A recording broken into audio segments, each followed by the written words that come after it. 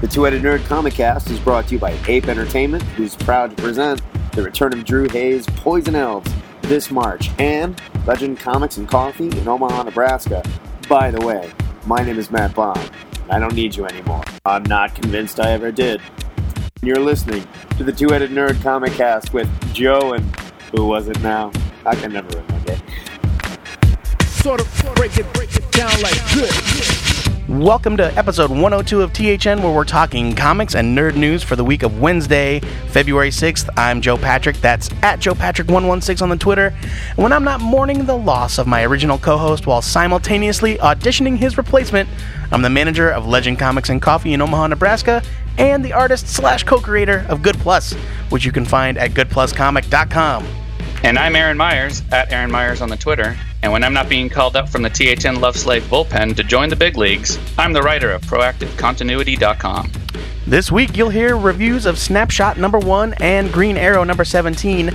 After that, we'll review 10 comics so fast you'll forget you ever heard the name Matt Baum during the ludicrous speed round, and then we'll pay a visit to the THN Sanctum Sanctorum, where the collected tears of rejected nerds will manifest the secrets of next week's comics. And finally, Ask a Nerd is back with a question straight from the mouth of the king of Ask a Nerd himself.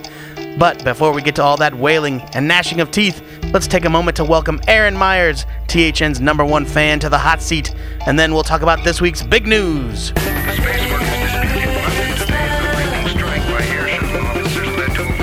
Not a single page of Age of Ultron, Marvel's next big event, has been released, and the publisher is already hyping their next big thing.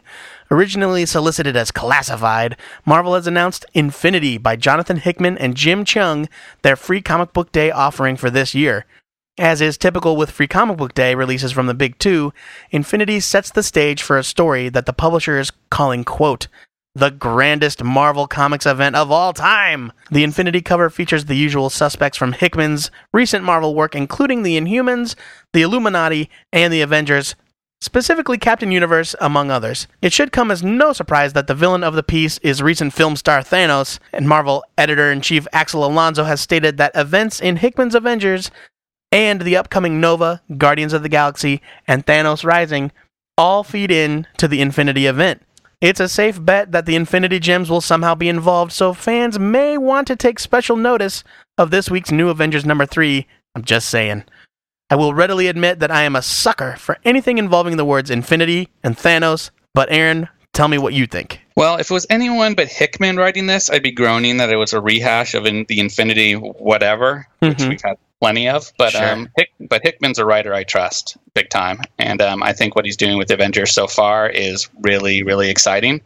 We're going to have a lot of pressure from editorial, I think, to tie this into Avengers movie and all their other properties. Sure. But Hickman's still proven himself to be an amazing world builder and storyteller. I'm really actually excited for this. That is so much more well said than anything Matt Baum could have come up with. You're already proving your worth as replacement co-host. Excellent. I am also excited, but, like I said, I'm already in the tank for Thanos stories.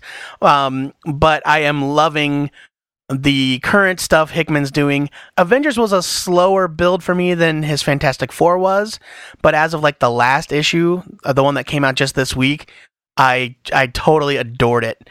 And I think that he's doing really interesting stuff with some great new characters, and I can't think of anyone at Marvel better suited to giving us this kind of grand cosmic, universe-altering whatever than Jonathan Hickman. Absolutely. Yeah. Don't give it to Bendis, it'll all be word balloons. But Right. I love the guy, but come on. I don't know if he's fit for the cosmic stuff. I guess we'll see when Guardians comes out. In Hollywood news, after months of speculation, it seems certain that Parks and Recreation star Chris Pratt will be your Star-Lord in Marvel's upcoming Guardians of the Galaxy film. Star-Lord, a.k.a. Peter Quill, is the half-human, half-alien leader of the Guardians. Pratt is best known for his portrayal of the bumbling Andy Dwyer in NBC's Parks and Rec, but he recently bulked up for a prominent role in Zero Dark 30, proving that he has a little more dramatic range than he might have been given credit for. What do you think, Joe? Is Pratt a good fit for Star-Lord? I was a little unsure at first. My version of Star-Lord, the version that I hear in my head, is not necessarily the space Captain America. It's like the Keith Giffen, flawed hero, not necessarily always doing the right thing, like the personality that was placed on him when he first came back during Annihilation. And so I think that this is a decent fit. I'm glad they didn't give it to some, cover boy, male model action star. I think Star-Lord needs to be somebody a little bit unexpected. Now, I have not seen Zero Dark 30, but I heard really great things about his part in that movie. Did you see I heard no, I haven't seen it yet, but I heard he did really well as well, and it kind of shows that he has range then, because he's hilarious on Parks and Rec. It's true. That's completely different. So, I mean, a good actor is a good actor, and if he doesn't make you think of his other roles he's played and takes you into the role he's playing currently, then that's great. Yeah, then he's definitely done his job, and I've only seen him in comedic roles, so I think it'll be really interesting to see what he does with a really high-concept action-adventure science fiction raccoon movie. So, looking forward to it. Entry. Speaking of galactic space adventure, Disney has confirmed plans for standalone, character-centric films set in the Star Wars universe this past Tuesday.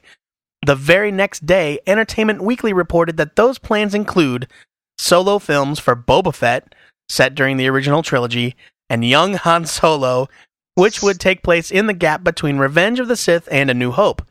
I think I also heard mention of a Yoda movie, but I didn't see too much about that. While Entertainment Weekly quoted sources that are, quote, close to the projects, both Lucasfilm and Disney declined to comment, which places their Fett and Solo announcements firmly in rumor country. But what if, Aaron? Do you think it's a good idea for Disney to hit us with this much Star Wars right out of the gate, or do they run the risk of diluting the brand? Joe, I've got 4 words for you. Star Wars Holiday Special. I don't know. I mean, Disney spent $4 billion to buy the Star Wars property, and now they want to milk that Wookiee for all it's worth. I get it. I don't blame them, but they make too much, too fast, and it'll ruin the franchise. Yes, and I don't want them to rush into anything. Like, I don't want them to glut the market. On the other hand, I do think that there is room for character pieces not necessarily set in the main saga, not part of the Skywalker mythos. Sure, but usually you don't see those as major blockbuster films, too. So, that's true. That's a lot to put to make people come out to the movie theaters. I mean, for TV shows, I'd watch a 24-hour documentary on the mating habits of tauntauns or something. Whoa. But it has to be done well, and that's the problem. There's only so many people with the talent, to make good Star Wars, and I think they're pretty tied up at the moment. It's true. And I will say that Disney and Lucasfilm are kind of enjoying an unusual amount of goodwill right now because of the choices they're making going forward with the new trilogy. I would hate for them to tank it before we ever got the first movie off the ground. Right. Part of the appeal, too, is we had to wait so long to get Star Wars that the anticipation and the build-up, what made them major events, even if they turned out to be pretty crappy in hindsight. That's true. I want Star Wars to be special. I don't want to turn around and see a new Ice Age, the cartoon. There's a new Ice Age cartoon every 5 seconds. Right. There are like 15 different Land Before Time movies. Yep. That is not a joke. No, and so I have kids. And so I don't want that to become what Star Wars is. I want Star Wars to remain special. If you're going to do something different, if you can't do it really, really well, then give me a TV show. Give me an hour-long, Battlestar Galactica type, like sci-fi channel Star Wars show, or ABC, I suppose it would be. Right. But don't just flood the market with spin-off movies. It's really going to make people, I think, distrustful of this comeback. I'm telling you, 2015, Star Wars Holiday Special number 2. Oh, man. There's going to be Wookiee milk everywhere.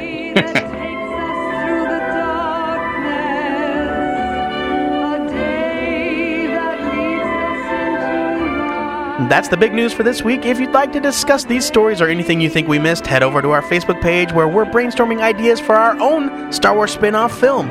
Look for The Untold Adventures of Young Jack Porkins, coming soon to a theater near you.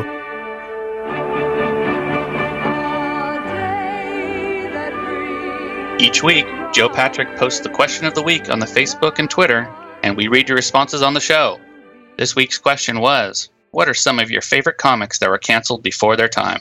Our first response came from @fuzzy_Esquire on Twitter, who says, the current incarnation of Extreme X-Men.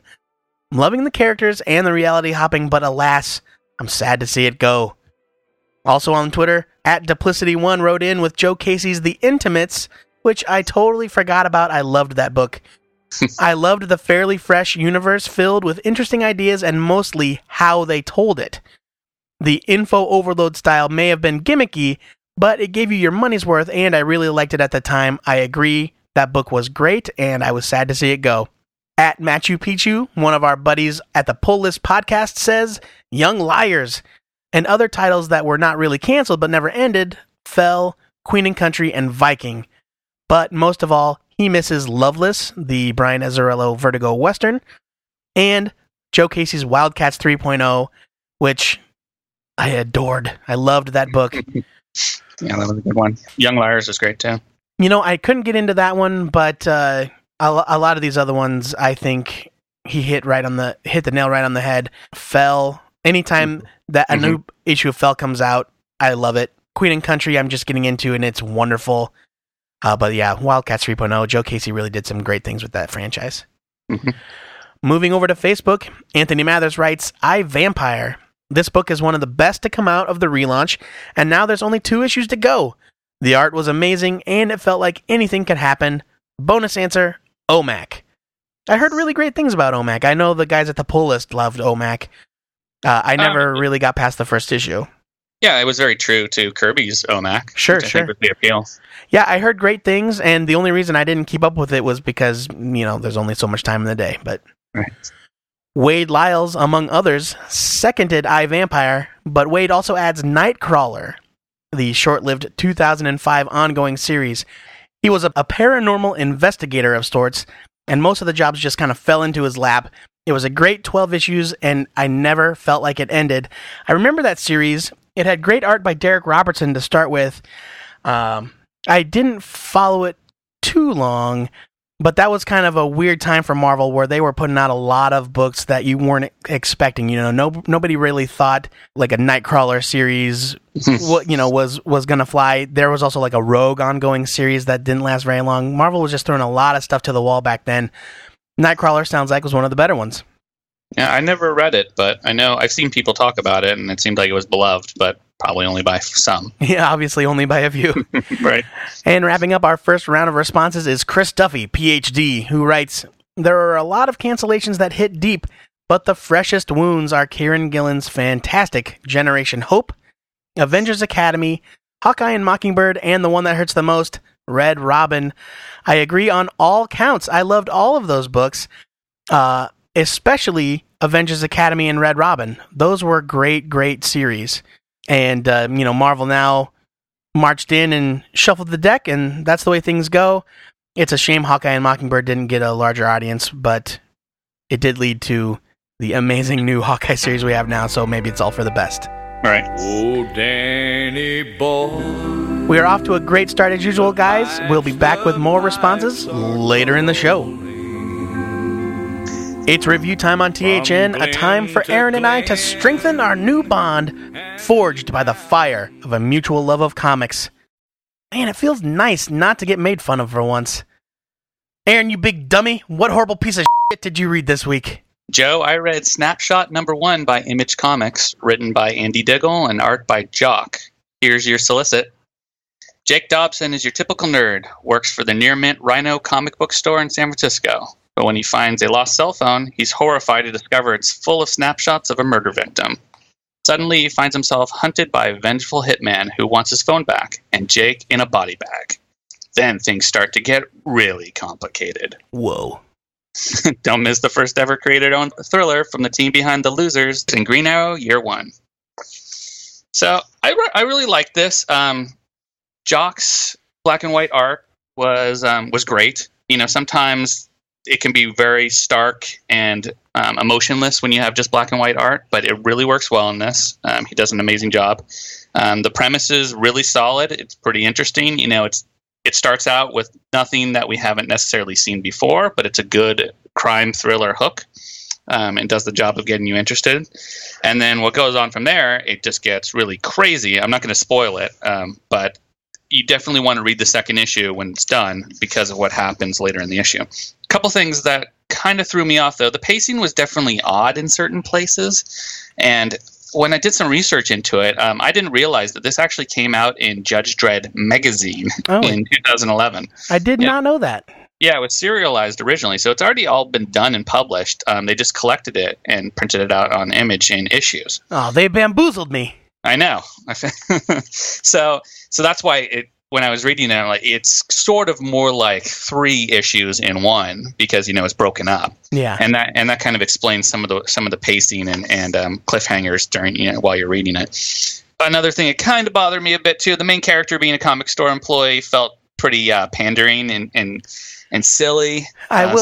Some of the dialogue was kind of odd. Yeah, I will say that, as a comic book store employee, I thought that the interaction between the main character and his buddy didn't really do comic clerks any favors. Yeah, it was pretty stereotypical. Very stereotypical. They were actually super rude to a customer that needed help. It's like, yo, Andy Diggle, come on, man. we're trying here. Some of us are trying to be better. Yeah, so that kind of bothered me. I mean, he could have said it kind of with anything, and doing it that way kind of detracted from the story a bit for me. Not so much that it totally took me out of it, but it was definitely a little bothersome. And then I just have, as a computer nerd, I had a little bit of a nitpick too. Like any kind of cell phone these days, especially if it has important information on it, it's going to have a lock code. Yeah, yes. You're not going to just find a cell phone that has pretty sensitive information like that without some sort of lock pattern on it. But, maybe we find out there's a reason for that. Maybe there was a reason he needed to find the phone in the later issues. So Right now I'm kind of I'm putting that aside. If we find out later on that there wasn't a reason for it, it's gonna really bug me even more. Yeah, I totally know what you mean. He picked up this gigantic smartphone, and I'm like, he just got right on there. Sometimes I can't even get on my own phone. Overall, I really like this first issue in spite of those flaws, and I can't say it's a must read for everyone, but I say it's a very, very good read, and everyone should buy it. All right, I liked it as well. I did not necessarily detect any pacing problems, but, I'm a dummy. I enjoyed it. I thought the passcode thing was very strange. I thought the comic shop interaction was very stereotypical, but the art is gorgeous, and I love this team together, and I'm excited to see where this goes. I agree that there's some things that need to get explained, and if they don't get addressed, then it's a problem, but for now, I'm willing to suspend that until the story unfolds. So I'm giving this one a buy it as well. Joe, what are you reviewing this week? My review is of Green Arrow number 17 by DC Comics, written by Jeff Lemire with art, or Jeff Lemire, I don't know, Lemire, Schlemiel, Schlemazel. All right. Art and colors by Andrea Sorrentino. Here's your solicit. Welcome the new team of writer Jeff Lemire and artist Andrea Sorrentino as Ollie struggles to come to terms with the loss of his fortune, his company, and his heritage. He discovers a shocking truth about his father that ties to his time stranded on an island before he became Green Arrow. Plus, Green Arrow battles the deadly archer known as Komodo. Now, if you spent any time listening to the show, you know that DC's treatment of Green Arrow up to this point has been one of our main complaints about the New 52. I hear it every week from you guys. For the past 16 months, I've basically ignored the existence of Oliver Queen in the new DC universe and haven't really suffered at all for it. And then, DC suddenly announced a creative 180 for the book in the form of Animal Man's Jeff Lemire and iVampire's Andrea Sorrentino. I grew more and more excited as the release date for this issue grew closer, and now it's finally here, and in 8 pages. Lemire and Sorrentino wipe away everything that was wrong about the past 16 months and deliver a completely fresh start for both the character and old fans that were disappointed in the series' past direction. Lemire spends the issue taking apart Oliver Queen's world and sets up a compelling mystery that'll propel the series forward. The art by Sorrentino is the star of this issue, though. His visual storytelling skills are phenomenal. I loved the way that he sort of slows down the action during the fight scenes with the close-up panels of like the arrows crisscrossing in midair, or the inset panels of Ollie grabbing the pen off the desk and tossing it at a guard or whatever. The action during the fight scenes really gives the story a cinematic feel. I loved it.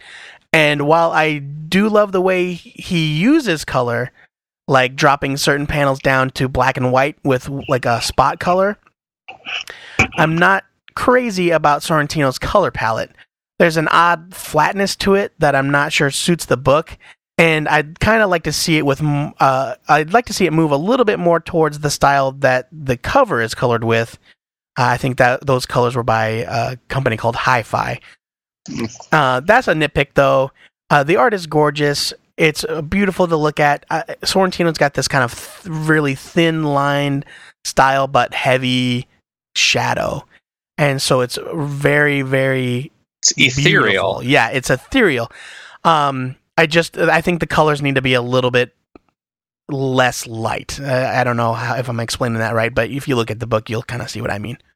If you're a lapsed Green Arrow fan like me, or even a curious new reader, this is the perfect place to jump in. I am so very, very pleased to give this issue a strong buy it. Aaron, what did you think? I liked it. I haven't been reading Green Arrow probably really ever. I don't really have much tie to the character at all or anything. So I picked this up not really having any expectations. I really like Jeff Lemire. I'm more of a huge fan of his creator-owned work. But I've been reading Animal Man since he started on that, and I really liked what he did with the character there. I think people who are fans of Green Arrow are going to be very happy with this issue. I don't know if people have not been reading Green Arrow that they're going to really care that much. To me, it's a good issue. I think it did a great job of resetting the character from everything I've heard about it. It definitely is making an effort to tie into the TV show, from what I can tell. Yeah. It's kind of reminiscent, yeah. Yeah, so I they're trying to have some continuity there. I think that's probably what happened with DC too. They said, "Oh, we have this TV show coming out. We really need to revamp this character." So I don't know if I'm going to continue with it, but I think people who have been wanting a good Green Arrow book now have that book, and they'll be happy. So that's a skim it. A skim it. All right. So that's a double buy it for Snapshot number 1 and a buy it and a skim it for Green Arrow number 17. Of course, we want to know what you slacker comic shop clerks and disgraced billionaires thought of these comics, so share your opinions with us over in the comments section of this episode at twoheadednerd.com. Now it's time for me to see if Aaron really has what it takes to take Matt's place on the show. It's one thing to write reviews for a website, but it's a whole nother thing entirely to keep up during the Ludicrous Speed Round. Ludicrous Speed! Go! Mr. Toast, number 4, DKE Inc. This is a kid's book. It's all single images with one line of text. It's very quick to read. It's very simple. It's also adorable. This one is about Mr. Toast and his pal going to ninja school. It is great if you are a parent with a young child or an uncle or a grandparent or whatever. Grab this book. This is very James Kolchaka-esque with a lot less weird wieners. I'm giving this one a buy it. Son of Merlin, number 1 from Image/Top Cow. This is the story of the unaware son of Merlin the Magician in modern times. He's thrown into the fight for his life when his father dies and leaves him with his legacy. And this was at best mediocre. Ho-hum, digital art, predictable premise, nothing exciting or original here. Don't waste your time. Leave it. Fearless Defenders, number 1, Marvel. This is the new book by Cullen Bunn with art by Will Slimey? Sorry, I'm getting that name wrong. It is Misty Knight, who I love, teaming up with Valkyrie, who I can take or leave, fighting zombie Vikings. It's fun. The art grew on me the more I read it, but I'm not 100% convinced that we need this book. I enjoyed Fractions Defenders more as a first issue. This one is going to take a little bit of time to sell me on it. I'm giving it a skim it. Fairy Quest number 1 from Boom. This is a great tale of fairy tale characters who spend their days reenacting their stories and then their nights dreaming of something more than just the stories they're part of. The art is awesome, and this first issue leaves you wanting to see what happens next. Buy it. Winter Soldier number 15, Marvel. I have not been reading the book. I loved Ed Brubaker's Winter Soldier. I just got way behind, and unfortunately didn't get to finish his conclusion with the character. This, however, is the first issue by the new creative team. Writer Jason Latour does a great job. He hits the ground running. I really loved it. The art by Nick Klein is kind of gritty and harsh. You might remember Nick Klein from the image book Viking. I thought this was really great. It's off to a wonderful start. If you were dropping the book after Brubaker, check this one out. I'm giving it a buy it. My Little Pony, Friendship is Magic number 3 from IDW. This is some scary pony comics. The art is simply awesome in this, and the story is even more for adults than it is for kids. Seriously, I had to skip some pages when I was reading this with my son. What? Yeah, there's some scary stuff in this. Horse boners everywhere. Oh yeah. I laughed, I cringed, and I touched my inner brony. You should buy this. Oh, gross. Red Team number 1, Dynamite. This is the new Garth Ennis ongoing from Dynamite. It is about a group of police officers, or detectives, I suppose, that decide to take the law into their own hands, and who better to get away with a perfect crime than the people that investigate crimes. It's very dark, it's very gritty, it has great art, and it's very well written. That said, I don't think I'm interested in a story like this. It's not really what I want. I gave it a try because it's Garth Ennis, but, you know, good people doing bad things, there's nothing really to root for here. I'm giving it a skim it because it's very well done. Maybe it is more your speed than it is mine. Harbinger Zero from Valiant. If you've been reading Harbinger, then this is a nice fill-in for the big event that's coming up with Valiant. If you haven't, I don't think this is going to get you up to speed much. The art is good, and the story is interesting, but it's not necessarily a zero issue for everyone. Skim it. Dia de los Muertos, number 1, Image. Es Espanol! This is the new book, kind of spearheaded by Riley Rossmo. He does not draw every story in this issue, but I think he had a hand in all 3 stories. It is about, you know, the Mexican Day of the Dead and how that culture impacts the lives of 3 different people or groups of people. It's off and on. I mean, it's an anthology, so it's hit and miss, as all anthologies are. The Rossmo parts are gorgeous to look at. I don't necessarily relate to the stories. You know, it's all about lost love and you know, that sort of thing. This deserves a skim it. It's beautiful. It's oversized, which drives me crazy because if you're buying just normal comic book long boxes, it really messes with your flow. I'm giving it a skim it. It is gorgeous, though. Multiple Warheads, Alphabet to Infinity number 4 from Image. After we're done recording today, I plan to kidnap Brandon Graham and lock him in my comics room and make him make more issues of Multiple Warheads for me. You heard it here first. Every one of these comics is completely insane. It's like a drug-fueled anime fever dream, and I cannot get enough. Buy it. I do love Brandon Graham.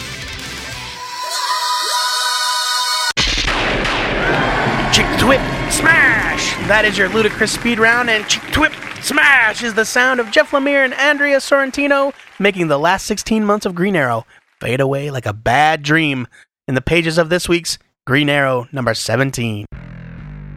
Now, join us in the THN Sanctum Sanctorum, where sorrow, the embodiment of feelings, real character, I looked it up, will draw on the power of rejected nerd tears to summon an image of next week's comics. Aaron, what has the salty nerd sadness revealed to you? Well, my pick next week is Manhattan Project number 9 from Image Comics by Jonathan Hickman and Nick Pitarra. This is ramping up to the retaliation of the scientists against the world governments that they have rebelled against, and we're going to have the looming threat of intergalactic war as well. It's going to be epic. I cannot wait for this to come out. This book is so above and beyond insane and amazing. You are missing out on one of the best books being done right now if you aren't reading this. Go get the first trade. It's cheap, and you will thank me once you've read it. Joe, what's your pick for next week? My pick for next week is Batman number 17 from DC Comics by Scott Snyder and Greg Capullo. It is the long-awaited conclusion of the death of the family storyline. The Joker's return has been brutal, and unexpected, and I need to know what's on that serving tray. If it's Alfred's head, I will freak out. Creepy stuff. It is creepy, it is wonderful, and Batman has never been better than it has been under the guide of Snyder and Capullo. I can't wait to find out what happens. Me too. And speaking of Batman, the THN trade paperback pick of the week is the Batman Night of the Owls hardcover from DC Comics, also by Scott Snyder and Greg Capullo. This was the previous Bat Family crossover that showed the Court of Owls taking the fight back to Batman and his family, and it was amazing, gorgeous art, a wonderful story, and this hardcover is jam-packed not only with the Batman parts, but a lot of the tie-in issues as well. It should be a great read for those of you that haven't picked it up yet. Seek it out on comic shop shelves next week. Of course, we want to know what you're looking forward to, so be sure to embody your feelings over at our Facebook page. That's facebook.com/2headednerd. Before we move on, let's take a quick break to hear a word from our sponsor. The Two-Headed Nerd Comic Cast is brought to you by Ape Entertainment. Since 2003, Ape has been bringing readers original and licensed comics and graphic novels like this week's Strawberry Shortcake Berry Fun Digest Collection Volume 1, a great book to put in the hands of a young reader to help foster a love of comics. And be on the lookout for the March return of Drew Hayes' Poison Elves, which continues the saga where it abruptly ended in 2007. Get to your local comic shop and pre-order your copy today, and check out ape-entertainment.com for more. Thanks once again to Ape Entertainment for sponsoring THN, and if you'd like more information about supporting the show, send an email to twoheadednerd@gmail.com with the subject line, sponsorship. Joe, before we move on, how about some more answers to the question of the week? Gladly. Jason Kolner wrote in with Next Wave Agents of Hate. The characters were compelling, Immonen's art was stunning, and Ellis's stories were deliciously oddball. It's a damn shame that we didn't get more. I couldn't agree more. I loved Next Wave. I've been hankering to reread it. Unfortunately, we talked about it some weeks ago. The only reason it ended is because Immonen got the call to go up to draw Ultimate Spider-Man, and you don't really say no to Spider-Man. Yeah, I love Next Wave. That is a good call, Jason. Michael Powell showed his very sincere love for Sleepwalker, saying, "It was one of my favorite comics growing up, and the 33 increasingly odd issues I got just weren't enough. Maybe if the Marvel movie craze goes on long enough, I'll get to see Sleepy, Rick Sheridan, and the Mindscape on the big screen. Keep dreaming, buddy." Michael Robertson says, "Unknown Soldier. It was a hard-hitting, well-written book. It looked at important issues in Africa, and I could have read it to issue 1000. Unknown Soldier is one of those books I've been wanting to get into. My buddy Darren, who teaches English, just swears by it. He teaches it academically. It's that good. And one of these days, I'm going to grab it off the shelf and sink my teeth into it." Adriano Aragonello, writes, "All-Star Batman and Robin. It had a so bad it's good vibe to it that likely won't happen again. Such a talented team canceling each other out to create the goddamn Batman." Sorry, Adriano. I can't agree with you there. All-Star Batman wasn't so bad it's good. It was just bad. But if you loved it, more power to you. I've loved some bad comics in my day. All-Star Batman and Robin made me angry. Yeah, it did. It made me very, very angry. Our buddy Martin, creator of the comic Foreign Matter, which you should definitely check out, Google it, wrote in with my exact response, which we will save for the answer of the week. So we'll move along to Jamie Hancock, who laments the loss of X-23, saying, "X-23 felt like it was cut short. Marjorie Liu made the character really engaging, particularly the way she would often sense others' emotions, and the book really felt like it was just getting started on a long emotional journey. Also, I think X-23 was different enough from Marvel's other books to warrant being kept going. I actually have nothing against X-23, the character. I think she's been used to some fun effect here and there, and I really did like Marjorie Liu when she took over Daken. She took a character I hated, a concept I abhorred, and really made that a fun book before it got canned. I never checked out X-23, but it sounds like it is worth picking up in the back issue bins." Yeah, I read a couple issues of X-23, and it was pretty interesting. I didn't find more than that. They were also back issues that I picked up. But we'll see what happens with X-23, especially in Avengers Arena. Oh yes, if she makes it out alive. Well, we do know that from the first issue, she makes it to the end. Yeah, day 28 or whatever. Right. We'll see. She's gonna murder everybody on that island. And finally, our buddy John Luttrell from Burnt Wieners writes, "I am shocked that no one has yet mentioned Secret 6. One that really bummed me out and just never seemed to be officially canceled, it just never was seen again, was Jack Cross from DC Comics. And actually, this is not surprising. It's a Warren Ellis comic that I loved, so of course it would just stop. See also Fell, New Universal, Desolation Jones, etc., etc., etc." Yeah. I love Gail Simone's Secret 6. For a long time, I thought that may have been one of DC's best books. And it was a shame not to see it at least carry on in the New 52. I mean, I know that they did Suicide Squad, but not the same. Not the same. They should have let Gail write it because the first issue of Suicide Squad turned me off permanently on that series. So, yeah, Secret 6 is one of my favorites too, and I think it's a lot of people's favorites, and it just got a raw treatment. It sure did. And now Jack Cross, it's interesting he mentions Jack Cross. I remember that coming out. I think it was either recently collected for the first time in years, or they announced that it was going to be finally collected. Check it out. I remember that being a fun kind of espionage, international intrigue kind of series, not necessarily what you'd expect from a superhero comic company. Yeah, I never read it. Wonderful responses, one and all as usual. If we didn't read your answer on the show, that just means there was way too many to get to. Be sure to check back soon for another all-new question of the week, and stay tuned for the Answer of the Week audio blog if you want to hear which titles Aaron and I think were cut down in their prime.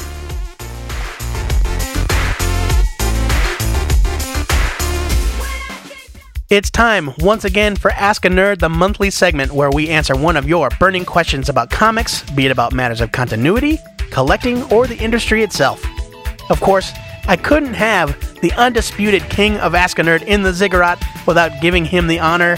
Aaron, take it away. All right. So my question is, I recently attended a Comic-Con up in Portland, the Rose City Comic-Con, and I found myself wondering, what are your best and worst con experiences? I mean, individual encounters with a creator, a vendor, or even another con attendee. That is a great question. In my tenure as a comic shop employee, I have been all over the place, going from con to con, and very rarely did I ever get to enjoy it on a fan level. So my experiences are a little bit different than what yours might be. I can tell you that some of my favorite experiences have to do with running into creators, especially creators that I don't necessarily enjoy, like Rob Liefeld wandered into our booth at Chicago Comic-Con one year, and, I obviously recognized him right away. I said, "Hey, can I get a picture?" And he was super cool about it, and we took the picture, and he said to me after it was done, "If you're going to make this into a dartboard, be sure to send me one." Yeah. Which just made me realize that, for all the guff we give him, and all of the stuff online that comes out about him, the dude really is self-aware, and he's got a thick skin, and he's got a sense of humor about the whole thing, and I really appreciated that interaction with him. Maybe he'll be part of his movie script too. Oh, maybe. I had an integral role in the history of Image Comics. True. What about you, Aaron? What fun stuff has happened to you at cons? All my con experiences have been really good so far. It's just every creator I've met has been either pleasant or, at the very least, nice. Nobody's been mean or anything like that. Sure. The good thing about living in kind of near Portland is there's a big comics community here. So there's a big independent scene too, and a lot of the indie guys are just more than happy to talk with you and spend time and show you their stuff and everything. So I've just had nothing but happy experiences, and it kind of makes me nervous to go to more cons because you don't want to have that. Yeah, that's my biggest fear is meeting somebody you really admire and have them not be the person you want them to be. That's a very good point. I think that in this age of everybody's connected via the internet. It's not like it was back in the 80s where, you might never even know what a creator looked like. Yeah. And so your only impression of him is, like articles in letters pages or what you read from their magazine. scripts. Yeah, Wizards magazine. But now I think creators are a lot more aware that the audience is always watching. Yep, and sometimes we get to see more about them than we want. It's true. Now, nothing really comes to mind. I've never really had a negative creator experience at a Comic-Con, and I've never really run into any like total jerk attendees either, which is really nice. I'm sure they're out there, and I'm sure people have nightmare stories, but as far as dealing with creators and fellow fans, it's been nothing but fun for me, except, you've got the occasional guy coming into your booth wanting to give you $1 for that thing that you have marked at 10 because they treat it like it's a swap meet. A flea market, yeah. But yeah, that's just the way of things. I can say that as far as negative, or not necessarily negative, I will say my weirdest con experience was when we went to Las Vegas, to the Las Vegas Extrosion, which it was the name of the con. Not a word, by the way. Extrosion. And the reason we went, first of all, it was Vegas, and why wouldn't you? Sure. But second of all was the Diamond Retailer Summit was attached to that convention. So after the show was over, the retailers would get to go and interact with vendors. It was like a convention for retailers. Uh-huh. So we got there and set up, and it's in the Mandalay Bay Casino, and it's a huge place, and it's really, really exciting until the show opened and nobody came. It's in this gigantic arena place and nobody showed up. I think they got a fraction of what they were projecting. And just everyone got burned out beforehand? I don't know. Like the convention itself was so sparsely attended that I was able to leave the booth and wander around, and I happened to see Brian Michael Bendis sitting by himself way in the back. Like they had separated him from the rest of the convention and like put up velvet ropes and stuff because they were expecting a huge line, like a huge wait for people to get to see him. And he was alone. And I walked right up to him and had a really nice chat. It's gotta be surreal. I know, right? And this wasn't like Brian Michael Bendis in 2000 where hardly anybody knew who he was. This was Bendis, like Ultimate Spider-Man had 5 volumes on the shelf. Yep. So he was pretty much at the peak of his power. And it was crazy. Plus the whole place is run by Teamsters and you couldn't do anything without paying them $50. It was just a really weird oddball experience. But the retailer summit afterwards was wonderful because I got to meet Darwin Cook, Kurt Busiek, and all sorts of, guys that were there to promote things to retailers. I met Bill Willingham, and maybe that's kind of cheating because that convention wasn't open to the public.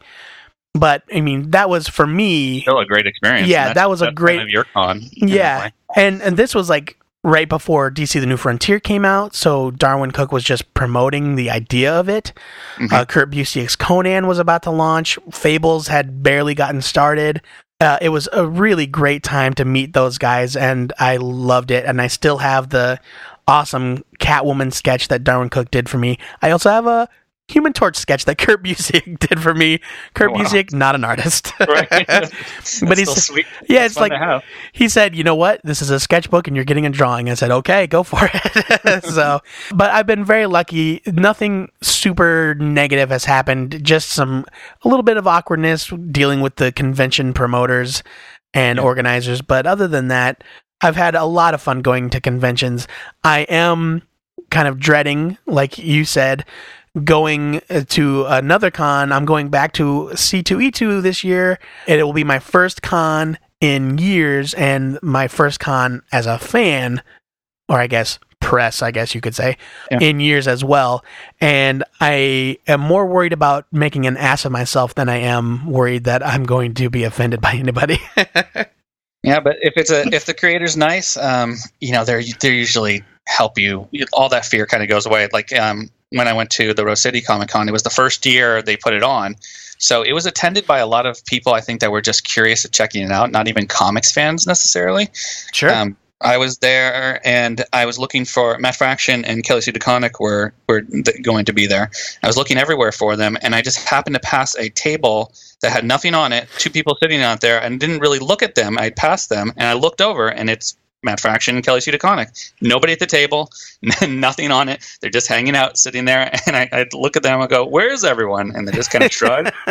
And I got to talk to them for like a half an hour. They were just the nicest people you could ever meet. And it was surreal because they were just kind of sitting there. People were just walking past them because the con wasn't really attended by kind of that hardcore group of people, I think, that would know their nams or should know their names. Sure, it was a lot of kind of regulars to be, to use a word that's probably incorrect. But they saw it on the morning news or whatever, and they said, "Oh, that looks fun. We'll wander over there." Yep. So that was a ton of fun. Nice. That's a fun question, Aaron. Special thanks to me for this month's question. If you're plagued by questions that only a nerd with two heads can answer, or if you want to issue a trivia challenge to Joe Patrick, you can send an email to twoheadednerd@gmail.com with the subject line, Ask a Nerd. Sort of break it down like this. That is it for the Rising from the Ashes of a Disintegrated Friendship episode of THN. If hearing a grown man cry into his root beer because his bestie stabbed him in the back is what you look for in your audio entertainment, you can find the show on Stitcher Radio or subscribe on iTunes, where, if you want to prove your THN love, you can leave us a star rating and written review and help us get into the iTunes Top 10. Huge thanks to this week's donors, Patrick and Andy, who made their love of THN public at the second birthday bash this week. If you'd like to help keep us in pony kegs and chips and dip, you can make your donation in any amount at the new and improved twoheadednerd.com. While you're there, you can find links to our Twitter feed and our email, twoheadednerd@gmail.com, where you can send us your love/hate mail or ask us to review your self-published comic, printed, digital, whatever. And don't forget to check out all of the new content from the THN Love Slaves at twoheadednerd.com, like the full-length, uncensored, live Q&A from last week's episode, including a very special visit from Aaron Myers. Ooh, me? That's you. Ooh. And remember to follow us on Twitter, that's @twoheadednerd, and like our Facebook page if you want to get in the Question of the Week discussion. And if you want to hear our answers, be sure to check out the twoheadednerd.com web-exclusive Not Safe for Weaklings audio blog, The Answer of the Week. Next week, the comic pushers are back to help some poor slob get their comic book fix. Before we go, our weekly shout-out goes to everybody that came and partied with us at our second birthday spectacular last weekend. It was a great time, and it's been a great 2 years. Thanks to all of you out there that have supported us along the way. Too bad it's all been ruined by Matt Baum's betrayal. Until next time, true believers, remember to pre-order your comics. Your retailer just might kiss you on the mouth for it, if you're into that sort of thing. This is the Two-Headed Nerd, signing off. Thanks for being here, Aaron. Thank you, Joe. I'm always here for you. I'll never leave you. Ooh, it's getting creepy.